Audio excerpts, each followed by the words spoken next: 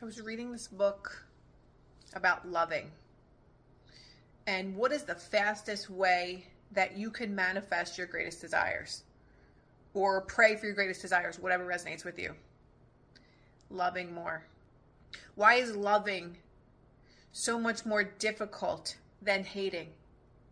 We've been so conditioned in this three-dimensional world to so easily hate someone and hold on and harbor those feelings that eventually manifest as physical ailments in our body.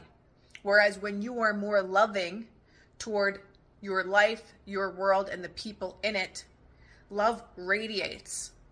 Love doesn't cause energetical blockages in your body. It's so much easier for us to cut someone off, to feel those feelings of hatred, than it is for love. Love is at the top of the frequency tower. Fear, shame, and guilt is all the way at the bottom. How often do you resonate in fear, shame, guilt, hatred, all the way at the bottom of this tower? Whereas you can climb all the way up the ladder to love, and that's true freedom. That's when manifestation happens the fastest, is when we love or are loving. Being loving attracts love with no effort. There are no limits to what I can do when I am loving.